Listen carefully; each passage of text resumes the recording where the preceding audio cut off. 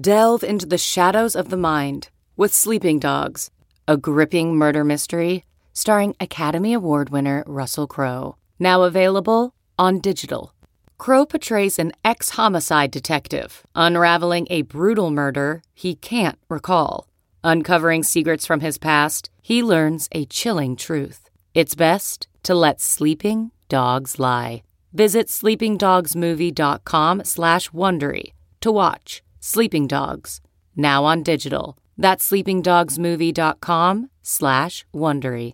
CarMax is putting peace of mind back in car shopping by putting you in the driver's seat to find a ride that's right for you. Because at CarMax, we believe you shouldn't just settle for a car. You should love your car.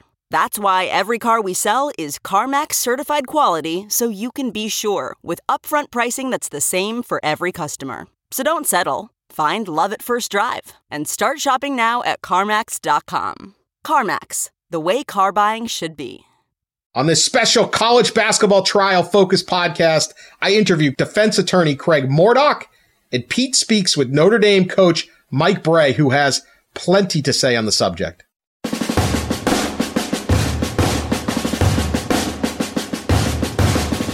Welcome to a special edition of the Yahoo Sports College Podcast. Special mostly because of our guest, but also because Pat and Pete aren't here to dumb things down even further. You were all spared that. I am Dan Wetzel, and we know there is a lot of interest in the college basketball scandal. Our podcast numbers on that have been quite high, so rather than just have three sports writers continue to bag on the trial, although we may continue to do that, for this edition, I am bringing in the esteemed Craig Mordock of the Mordock Barber Law Firm in New Orleans. Craig is a veteran criminal defense attorney, both state and federal, and is representing former Arizona assistant Emmanuel Book Richardson in this case. Now, Book Richardson is not involved in the current trial that is going on in New York. Those defendants are Adidas executive Jim Gatto and Merle Code, plus our favorite aspiring agent middleman, Christian Dawkins. Book's trial is scheduled to go in April with a bunch of the other assistant coaches. However, obviously, Craig knows the totality of this case, was in New York, observing some of the current trial, and obviously has a unique perspective on everything. So, welcome, Craig, a rare guest to the Yahoo Sports College Podcast. Thank you, Dan. It's good to be with the smart one of the Yahoo. Yes, right. See, you obviously listen. You're a listener as well as a guest, and we appreciate that. The only podcast I've ever listened to more than once in my life. So that's it. We should have billboards with such a tagline. That's it. That's good.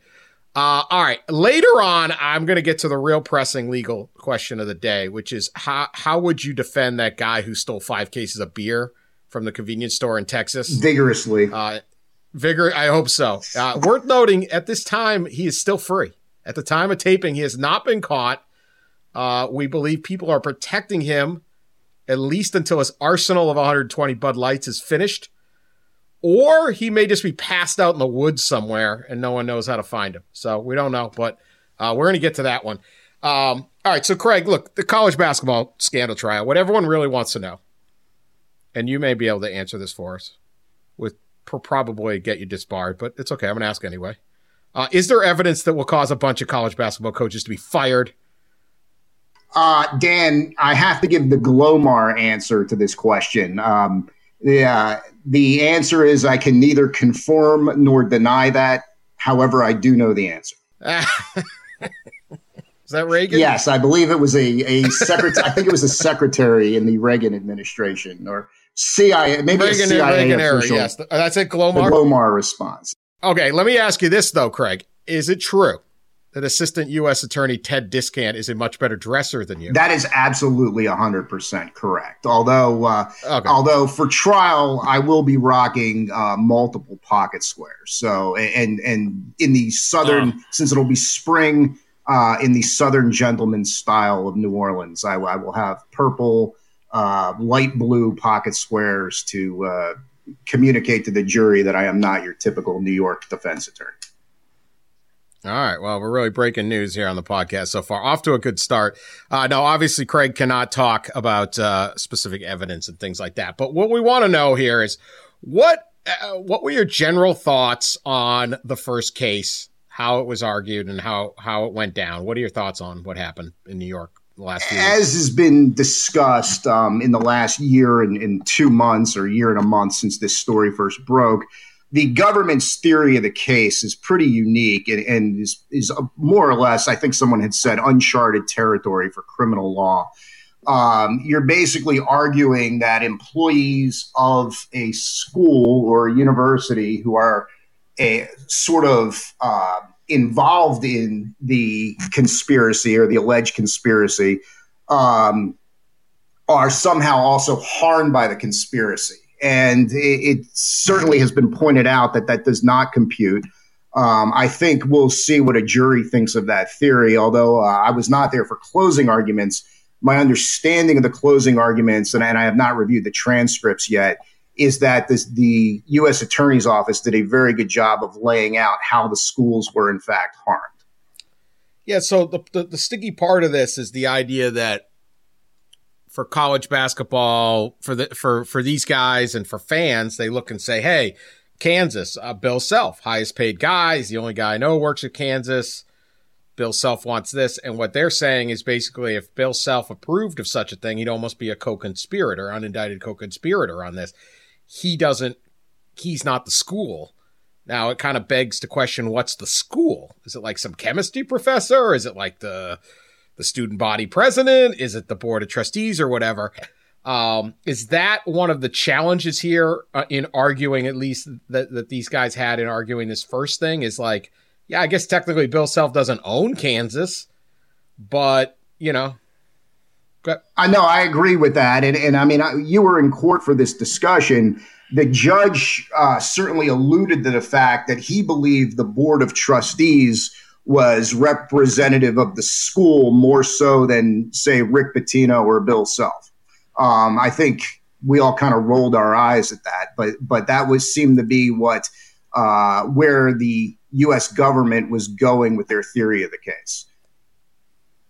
Now, what do you make of this, that the case was in New York City? The jury was extremely diverse, and not just racially or 8 women and 4 men or whatever, but just I think from just looking at them, and I was there for all their questions, just in almost every walk of life, there was all sorts of different people there. And very few of them, though, are college basketball fans. Now, some of that's just New York. They would ask at the jury selection, are you a fan of college basketball? Or they'd say, do you recognize any of these names? And like they said, like Rick Pitino, and like, you know, there's like 50 people in the room, like 6 guys stand up. That's about it. 6 people. Like, yeah, I've heard of Rick Pitino. Most of the people had never heard of him. So they kind of weeded most of those guys out too. That this is a group that I think anyone listening to this has a passion for college athletics, or else you're not listening to this discussion. Like, the big decision on college basketball is being made by people who have no idea what college basketball is. Like, they would talk in testimony, like the lawyers would be asking questions and someone would say, oh yeah, like, you know, Louisville made the Final Four. And they go, well, can you explain what the Final Four is? Like, is that part of March Madness? Like, they had to educate so much. How is it when you try these cases, you've tried and won many cases in New Orleans and all over the country, when you're dealing with like a jury that knows nothing about the subject? I guess. And I think educating the jurors is a large part of what the government tried to do from what we saw. But I think part of the issue with that as well is it's not, you know, the people who know how basketball works kind of shrug their shoulders at all of this and are like, it's not really a crime. But if you focus sort of on you have a very myopic view of the case, you can certainly see how somebody who is always looking for crime could possibly think that this conduct was criminal in some way. Do you think this case would be different if it was being staged or held in an area where there are college basketball fans? Like, this is Indianapolis or Kansas City or Raleigh or something Absolutely. like that? And particularly if it was staged in an area, because as you know, from watching the trial, there was conduct that took place in Louisville, Kentucky. There was conduct that took place in Raleigh, Durham, conduct that took place in Las Vegas. And so all of those areas would be good venue for this case, in addition to what took place in New York City. And I almost feel like they would have an easier time, particularly convicting people, let's say, who are not the high level representatives of the university, sort of the assistant coaches or the low level people at this, where these transactions took place. I almost feel like they'd have an easier time where the fans are all about protecting the brand, protecting the Wolfpack logo or the Cardinal logo, and they don't really even care who the players are. All they care about is, whether they're going to win 23 games and get to the Final Four. So do you think it's a higher burden for the government, even though they brought the case in New York, that the fact that it's in New York? Yes, I do believe that they have a more difficult challenge in New York, because people do not necessarily have – people are going to look at this with a much broader perspective, as opposed to, what do I need to do to keep making sure that NC State or Louisville or Kansas keeps getting to the Final Four? And as we can see, as this case is played out, the institutions and the NCAA seem to just shrug their shoulders over this conduct and just kind of say, hey, don't, look over, that's their own thing over there. But, our thing here is Midnight Madness and selling season tickets and all of that. I thought it was funny at one point during TJ Gasnola, the Adidas, quote unquote, Adidas bag man from Western Massachusetts. He was bragging, kind of talking very bravado. They were asking him different coaches he knew, and they mentioned, do you know John Calipari? And he goes, I've known Coach Cal since I was 15 years old or something like that. He's very excited about that. And I look over at the jurors, and Calipari's name had not been mentioned at the trial, or if it had, it been in passing, and they all just looking at him like, who the hell is John Calipari and why am I impressed by this? And I almost feel like if they knew, like, there'd be just the history built in, like, oh, well, that's this or that's that. Like, what does that mean? Like, you'd come in with your bias. So maybe this is the proper way to really look at this thing. What are your thoughts on the NCAA's response? You hinted at it there. Surprising or not, we're not really present in the courtroom. They say they may or may not be. I think they've got like an outside counsel perhaps there taking notes, but I don't know how much. It's not the same person every day, because I was there every day and I knew everybody who was there every day, and there wasn't anybody working for the NCAA who was there every single day. I don't think much of the NCAA response here. Again, as I think you alluded to on one of your emergency podcasts about 10 years ago, if there was any kind of smoke associated with this, something like this, guys would be ruled ineligible, coaches would be fired, and everybody, the NCAA response seems to be more like, hey, if this thing gets out of control, we may not actually have a sport here at the end of the day. You have any hunch? I know you don't have any insight on this, or maybe you do, but do you have any hunch on whether everyone does want to know? And we were joking earlier about what you know or whatever, obviously. But do you think you're a college basketball fan too? You went to Seton Hall, you're a fan, and I think you're a fan of Tulane, where you went to law school too, and just a general fan of college sports like many of us. Do you have any prediction on whether the NCAA will really crack down on this, or could you see them just throwing up their hands and saying, we can't handle this many cases, or we don't know what to do?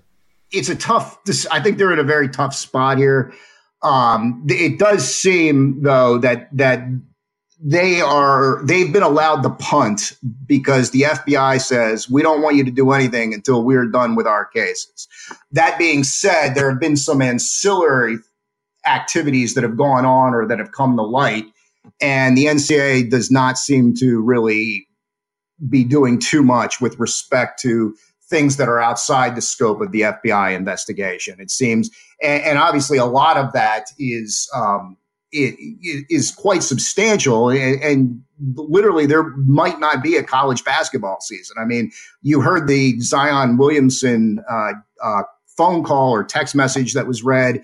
Obviously, people can put 2 and 2 together, but Zion Williamson not playing college basketball would be an absolute disaster for the college basketball season.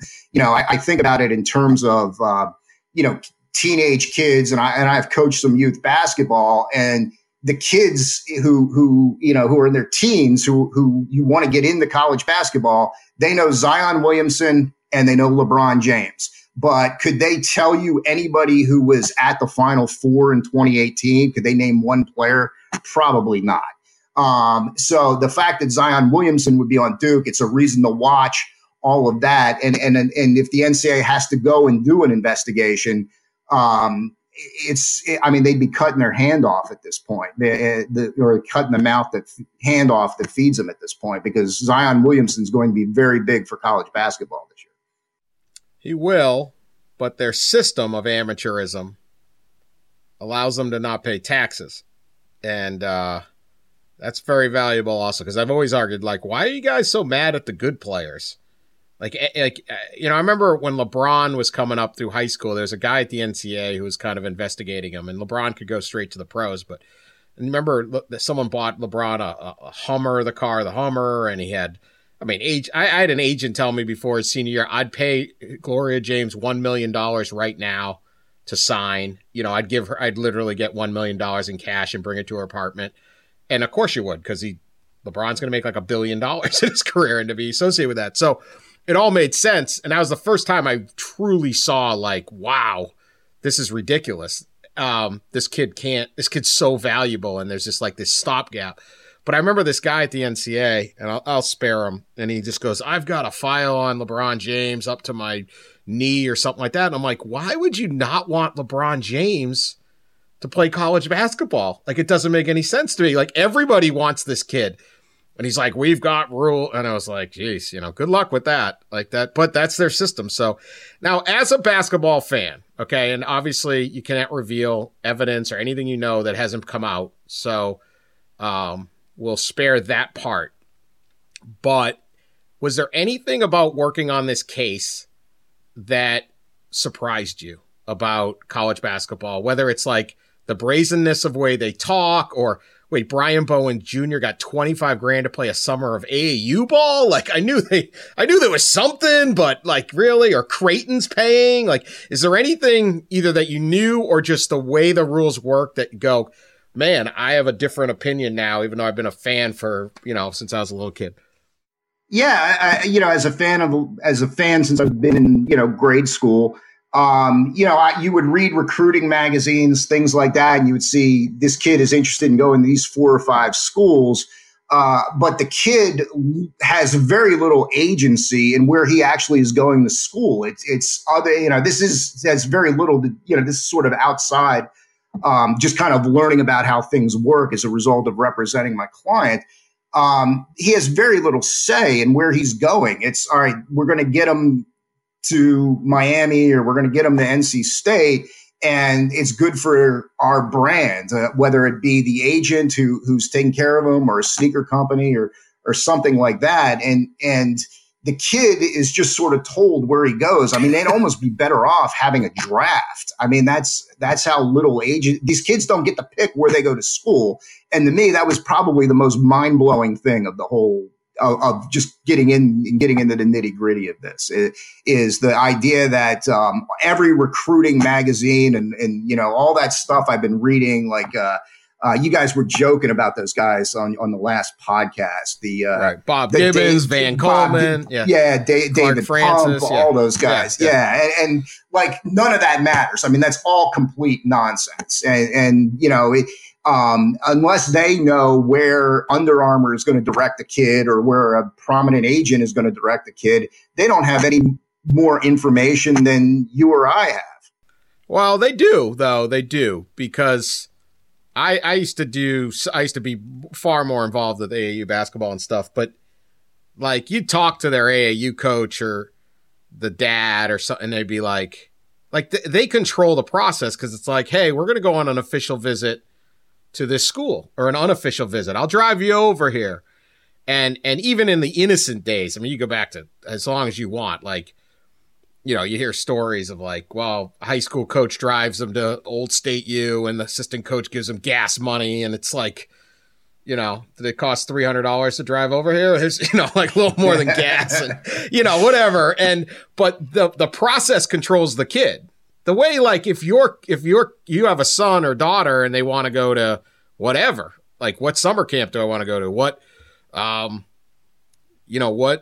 school do they want to go to? Like if you're having choices on that or college, like you kind of determine the process because you're like, well, we're not flying to UCLA to take a tour.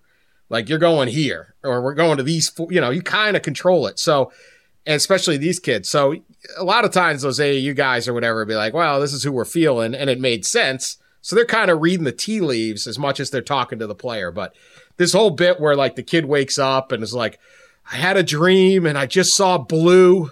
Yeah. And I decided I'm going to Kentucky. Like, no, that isn't how it went down. Okay. That story never works. So you're right. There's an immense number of people that are controlling this process and it has very little. Now, when you pay a kid, you still got to recruit them though.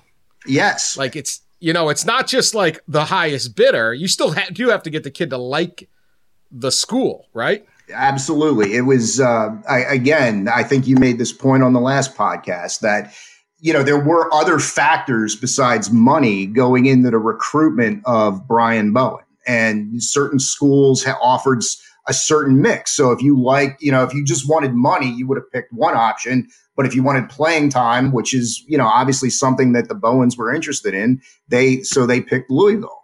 So it wasn't just a money factor. And I thought the defense did a really nice job in their closing argument of making that point as well to the jury that, hey, there's a mix of factors. It just isn't the fact that there was money on the table here as to why he went to Louisville. I thought Christian Dawkins' defense, Steve Haney, did a terrific job on that particularly, and he's pointing out that Christian Dawkins didn't really care whether you went to an Adidas school or not. He didn't work for Adidas.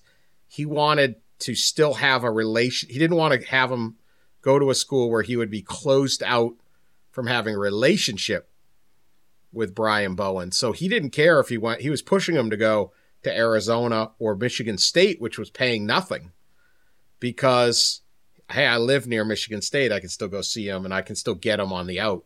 Or Arizona wasn't going to get in the way, even though it was a Nike school. And I really think that bodes well for Christian Dawkins' defense. We'll see. We're not going to make predictions on a criminal case here. Maybe privately, you and I have in a few cases in the past, but not on this one. All right, tell me this. How does there's 3 cases here. I don't think people quite get that. There's going to be one for Rifleman Chuck Person in February. He gets his own one, right? He does. Just him? Yeah, him and Rashawn Michelle, the suit guy. Yes. The suit guy from Atlanta. Yeah, I like that. The suit guy gets, so they'll be in February. Yes. And then it'll be a 5-defendant trial in April. Yes. Right? Christian Dawkins, Merle Code, Book Richardson from Arizona, Lamont Evans from Oklahoma State, and Tony Bland from Southern California. Correct? Yes. Okay. 5-man trial. Now, that has the potential to be a very big trial. There's 5 guys. There's a lot going on there. How does the first case differ from your case in general? The first case is a conspiracy wire fraud case. Our case, our the coaches and Dawkins and Code are charged with a different federal statute. It's 18 USC 666, which is a federal funds bribery statute. And that says if you are a representative of an organization that receives $20,000 in federal funds, which would be a university, it's illegal for you to corruptly solicit for payment for something in connection with that, with your job. And that is the overriding charge. And then there are a couple other, there's a wire fraud charge, a travel act charge, honest services charge, and they're all, the bribery charge is the predicate for those charges. So that would be the one where there's probably going to be the most fireworks about what constitutes a bribe, what constitutes getting paid for a referral, that type of thing. So anybody who breathed easy, and there were some schools that breathed easy after the first trial, the evidence is done. Some had a tough go of it, to say the least. But others kind of, how easy should they breathe? Or is it like, hey, hold on, we're just done with the first period. It's a hockey game, and we're one period in. Don't get too overconfident around here. I think the hockey game, first period of the hockey game analogy is apt. I don't want to get into this, but I believe that there will be a much more vigorous defense and much more. There'll be a much more vigorous defense in the third trial. The arguing over intent will although there will be intent arguments made, I do not believe that will be the thrust of the defense in the third case. Yeah. Buckle up. So again, anybody who's like, "Hey, our school we're cool," we'll see. We will see. Now tell me this, because it's looking at these guys, I've met the families of all three guys in the last few weeks. Jim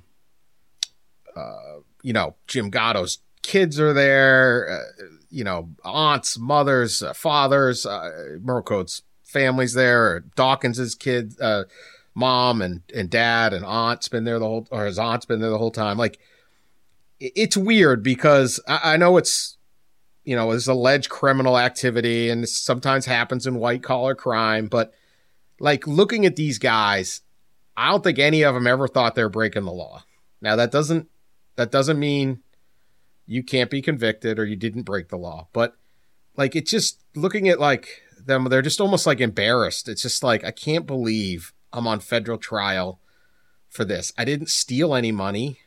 I didn't, attempt to hurt anybody. We didn't kill anybody. We didn't, all the things that go on.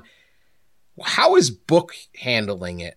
Because there's a guy who wants to be a basketball coach and is involved in this utterly insane business. And I'm not exonerating him. I'm not making a judgment on that yet. But like, how is he handling this situation and where he's at as just personal? Just like he has this 1 million hour a week career and it just stops in a halt and he's got to sit around and wait. It's very, very difficult. I mean, this is a man who has played basketball or been involved in basketball and athletics since he's been 5 or 6 years old. He's made it his career. And he was very, very good at it. He did a very, very good job for the University of Arizona.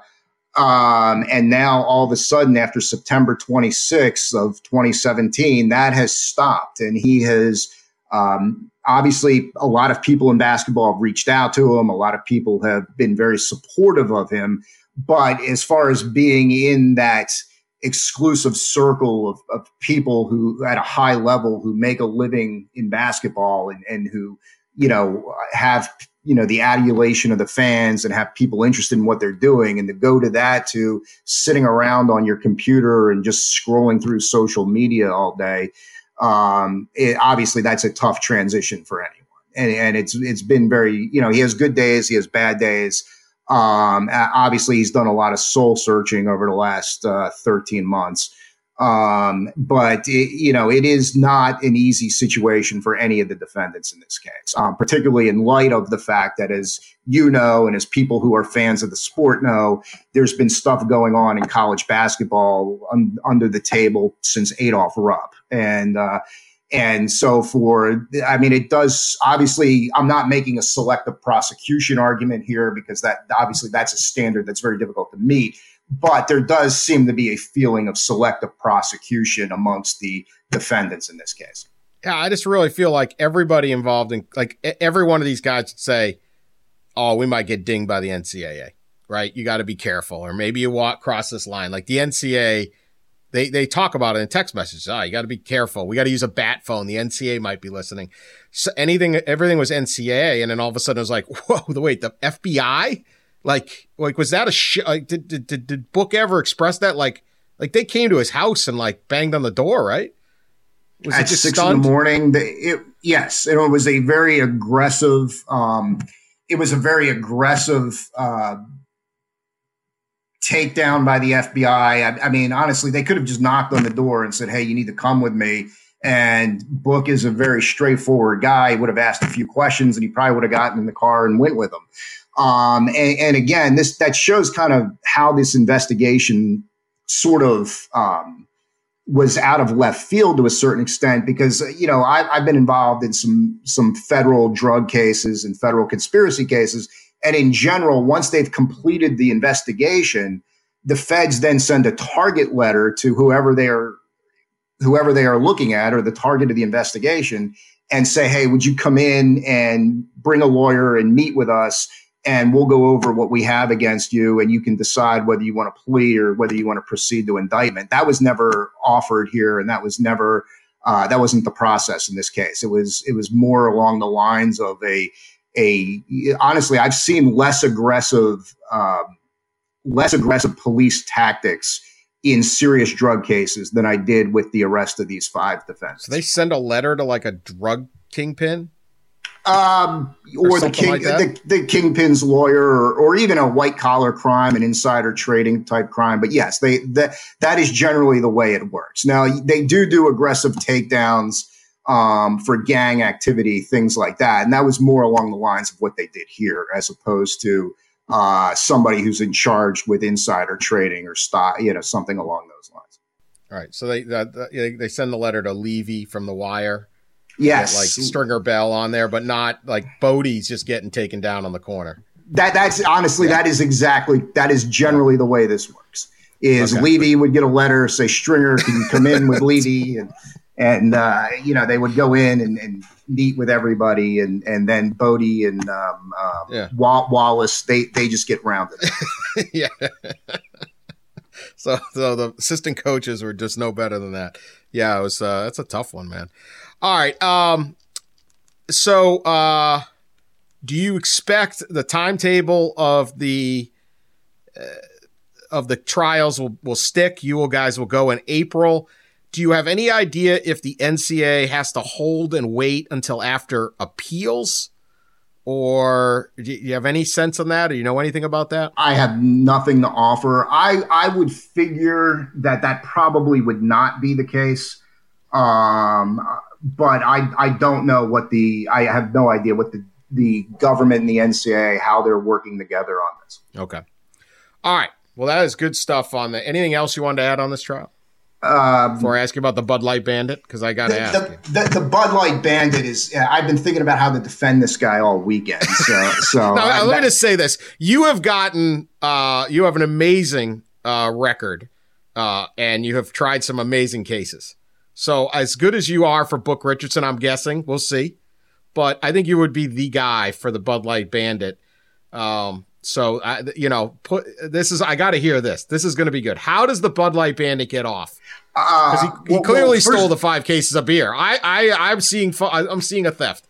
If it had been Busch Light, I would hire you as an expert and have you come in and testify how no reasonable prosecutor could bring a case for stealing 5 cases of Busch Light out of a convenience store.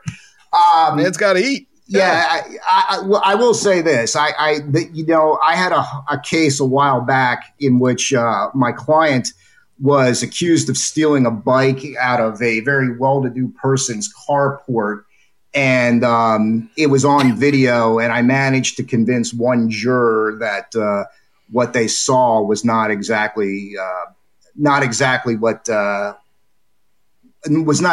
crime, and. So it does not look good for the Bud Light Bandit. Although if you're a friend of the Bud Light Bandit, it does look good. Drink up. And I would assume. Well, hold on. As a counselor, could you if I drink the Bud Light, am I like stolen property? Am I accessory? Have I been received stolen property? I think it would be received. If obviously now that the story has been publicized, if you are participating with the Bud Light Bandit and you've drank a beer and you know this is the Bud Light Bandit, you are in fact guilty of receipt of stolen property. I can't help you. But the Bud Light Bandit, I'd be willing to do that pro bono. He would get a very vigorous and zealous defense. Okay, so what's the defense? You try to convince someone he didn't really steal it? I would try to convince somebody that he left his wallet in the car, was going to come back, or left his wallet at the party, and he's just in the process of trying to come back and make amends and make restitution. for what was taken. I love defense attorneys. They got the best stories. Craig Mordock, law down in nope. That's not it. We got a partner. Mordock Barber. Mordock Barber. Sorry, Barber. Sorry about that. Short change you there. Mordock Barber law firm in New Orleans. If you're ever in trouble, whether the FBI has kicked down your door because you may or may not have paid off a high school recruit, or you stole 5 cases of Bud Light, anything in between, Craig Mordock's your guy. Appreciate you joining the Yahoo Sports College podcast. Again, it's my favorite podcast. It is the only podcast I have ever listened to more than one time. And I probably listened 6 or 7. I'm obviously going to listen tomorrow. So you're up to 8. So you guys are well ahead. We're on our way. You're well ahead. You're outpacing I don't even know what the other podcast I've listened to. But there are none. There are no other podcasts for people to listen to. The number of attorneys that were listening to this podcast that were involved in this case, I was like, really? You really listen to that thing? Like, you are aware we have no freaking idea what we're talking about, right? At least I think you are aware of that. Like, there's no insight to be garnered here. We're just making it all up off the top of our head. But that's why we bring in experts like you. So anyway, more of this. Please subscribe. Leave us a good review. And if you do, I know none of my listeners would ever find themselves on the wrong side of the law. But sometimes innocent people are accused. So call Craig. He'll take care of you. Thank you, Craig. All right, good stuff with Craig Mordock. I now want to shift the conversation to Pete Thamel talking with Notre Dame coach Mike Brey, who I think has some very interesting and powerful comments. Considered one of the really true clean and clean by the rule guys in college basketball. So very, very interesting comments from Mike Brey. Here is Pete and Mike. Welcome special guest today, Notre Dame basketball coach Mike Brey, about to start his 19th season in South Bend. Mike, walk me through a little bit of how you viewed the last 13 months in the sport. We're obviously coming to a culmination this week with a decision in the Southern District of New York, first of 3 trials. It's something you and everyone in the sport, I think, has maybe covered and followed more closely and tracked more closely than the public, quite frankly. I'm just curious how you've seen from a macro sense the sport go through what it has. I think, Pete, quite frankly, embarrassed for our profession. You know, I think all coaches, we should be embarrassed that it's gotten to this point. And we're hoping that, you know, we can change some things and fix some things. I don't know if we'll have the answers or see any fruition of these rule changes, especially with the recruiting calendar, maybe for 5 years. But we got to start somewhere with these things, and I hope we can give them a try. But I think for all of us, it was kind of a slap in the face, and obviously there's some more trials, and there's still going to be things revealed. How did you follow it? It's interesting. I was just at another practice last week, and the head coach told me I would, check my phone at 12:15 every day just to see what was coming, because I just think people on the outside maybe don't understand the stakes that one day of testimony, one wiretap could change the whole paradigm of a sport. There's no question. It was riveting, quite frankly. I certainly followed you and followed tweets coming out of there. I think I checked in twice a day just to see what was the latest, what was being said. Many of the characters, our fraternity is small and the names are familiar. So you were kind of waiting to see who was going to be discussed. And I think all of you were like, I wonder if our name will come up. I think anybody is sitting there going, are we okay? Did we cross the line with anything? But it was certainly dramatic and riveting to follow, and I think every college coach really followed it closely. Do you think discernibly 13 months later the sport has changed? Have you seen changed behavior? I think there is some fear. I think that maybe a positive step is the 3 shoe companies have been, kind of hung out there, and so they've all stood down a little bit. I think their grassroots budgets have really changed dramatically for all of them. That could be a good start for us, that they were exposed and they're backing up a little bit. In that vacuum, can we do some things with our regional camps and going back to the high schools? We're darn sure going to try. I don't know if that's the answer, but we've got to start somewhere. I do think, though, the shoe company aggressiveness because of this right now is really backed off. And that I think can help us in the short term.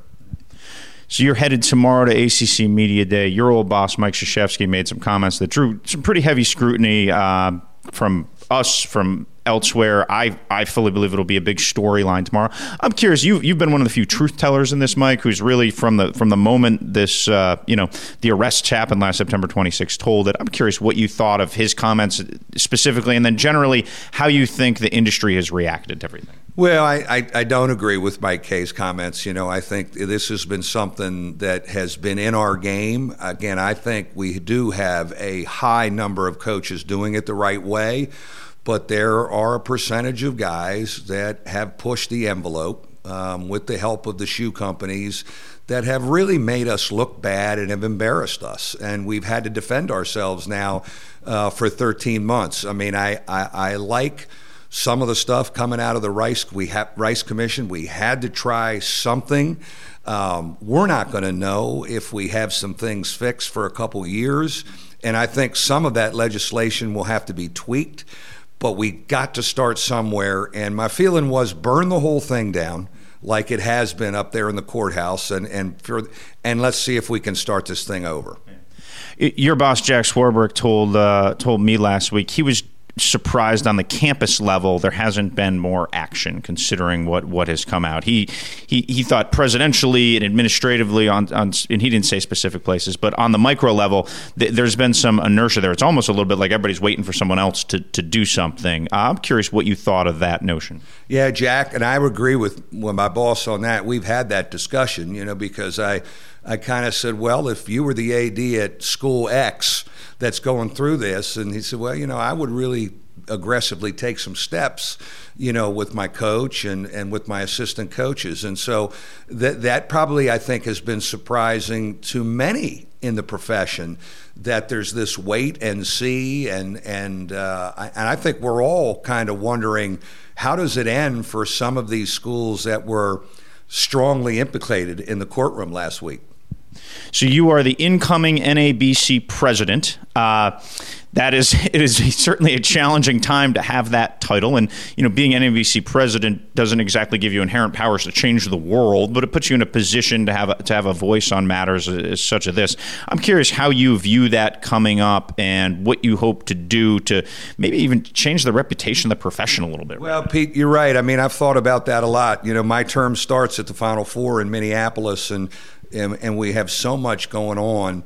I would hope we could create a little bit amongst our membership. We have had a hard time ever agreeing on anything, Division I head coaches. And I know we have all kinds of levels represented, but there's always complaining from one side. We can never come to a consensus. And where I'm not pie in the sky, where we can do that, can we get the attitude that with the Rice Commission and some of the changes, can we try this? Can we work together and tweak and try and change some things instead of complaining about the new G League rule or complaining about the regional camps? Can we get some positive stuff around this? Can we give it a try, come back and talk about what we like, what we don't like, and tweak it for the next year? Because we get this negative complaining and arguing all the time that really everybody's tired of, and we lose a lot of respect that way. So I'm going to give it a shot. I don't know if I'm going to give it a shot to see if we can get a little more consensus and a little more of an open mind about here's where we're going. Let's try our best to get behind it. Let's talk, behind the scenes about what we need to change and see if we can improve the thing over 5 years. Couple quick questions about the current Irish. Well, this is year 19 for you, Mike. That's a big number. I knew that, but I didn't know that. I think back, your first point guard here is now a Division I head coach, Martin Inglesby. You finally have a practice facility. Yeah. You've survived 5 football coaches. Brian Kelly's your 5th football coach, and I guess that number was probably more impressive when he started 7-8 years ago now, I guess. I'm just curious how you've seen this place change, why you've been so comfortable here and settled in so well and not gone elsewhere. Yeah, I mean, it takes a while to get your name on a program and get it to be yours, and I felt we kind of achieved that maybe after year 6, 7, 8, when we were back in the old Big East. And I miss the old Big East. I mean, there's some great memories from the old Big East and the Garden. The ACC has kind of given us new life. It was almost like taking a new coaching job, because it was new preparation. It kind of re-energized me 5 years ago. I love the kind of young people that come to this place, the kind of kids that we get. They want to compete in the classroom. They want to compete on the basketball court. We have more 4-year guys. Not that we wouldn't have an open mind to more of a one-and-done guy or a two-and-done guy, but for the most part, our guys are here. We have juniors and seniors that help me run the program. I'm in line with the mission of the place. I work for two great guys, and Jack Swarbrick and Father John, where there's no question we have to win, but there's a bigger mission. And so you get to a point after 19 years and you look and go, God, it'd be great if I could end it here. I mean, when I got the job 19 years ago, never did I think I'd last 19. I was just trying not to get fired, in the first couple years. But to look and say you have a chance to end your career at Notre Dame would be really special to me. And I've never really been hungry about coaching at another place. I like where our program is. We have good young players. We have a style of play. We have an identity. And so it's kind of been exciting to kind of see where we can go the next couple of years with some of the youth in our program. Sure. So I just watched you guys practice. I believe 5 freshmen, very talented, maybe like the best class of freshmen you brought in. You have a transfer coming off the bounce at UConn. A lot of new faces. Give us a little state of the program of where it is right now. It'll be an interesting mix and match of young talent with some established guys you have. It is. I think you start with Rex Pfluger and TJ Gibbs, 2 veteran guards who've played a lot together and have won together, and they've kind of run this thing. And then you have a Johnny Mooney and an Elijah Burns who are older guys, frontline players who we need to do more. But we've had a track record of guys been with us a couple years, and now we ask you to do more, like a Jack Cooley, like a Zach August, even like a Bonzie Colson, and then you deliver for us. But then you dip down to Pete, those 5 freshmen and the transfer, Juwan Durham, and I'm really excited about them. They know how to play. They've been well coached in high school. They're great fits for us. The foreign tour really helped us. Those 6 new faces, because they had a summer session of foreign tour and 10 practices, and now about 2 weeks here, they're pretty well established on how we want to do things. But I think for me, the old phrase of get old, stay old that I've used so much, I violated my karma a little bit. We're younger, and I've got to remember to be patient and play them and let them grow. You finally have a practice facility that it had been sort of a hobby horse of yours. Every once in a while, you'd pipe up and gripe about it a little bit. You guys have been on the floor there a handful of times. You're going to move in full-time sooner than later. What will that kind of final piece to this program mean? I think it shows great commitment on our part about our men's basketball. I think it's made me maybe even a more confident recruiter, because you do have that to show and you feel there's even more of a commitment. It's state-of-the-art. As you said, Pete, we're on the courts now. We'll be in the offices, and it's the final piece to this thing. The one thing I told our administration, when we were in the Big East, not everybody had everything back then, and we could get away with the Pit as our practice facility, and God bless the Pit. We've had a lot of good afternoons and evenings and mornings down there, as we had an early one this morning. But in the ACC, everybody's got the ammunition, and we need to have that. The other thing is, it's a great laboratory for our 4- and 5-year guys. We have guys that get better, that are gym rats. It gives us even a better laboratory for a Bonzie Colson, a Rex Pfluger, a Matt Farrell, who is going to spend all 4 years with us to get better. Very good. Well, Mike, this is all I need. I appreciate you taking a few minutes after practice today, and good luck both with the season and your upcoming presidency. Thank you, Pete. Always good to be with you.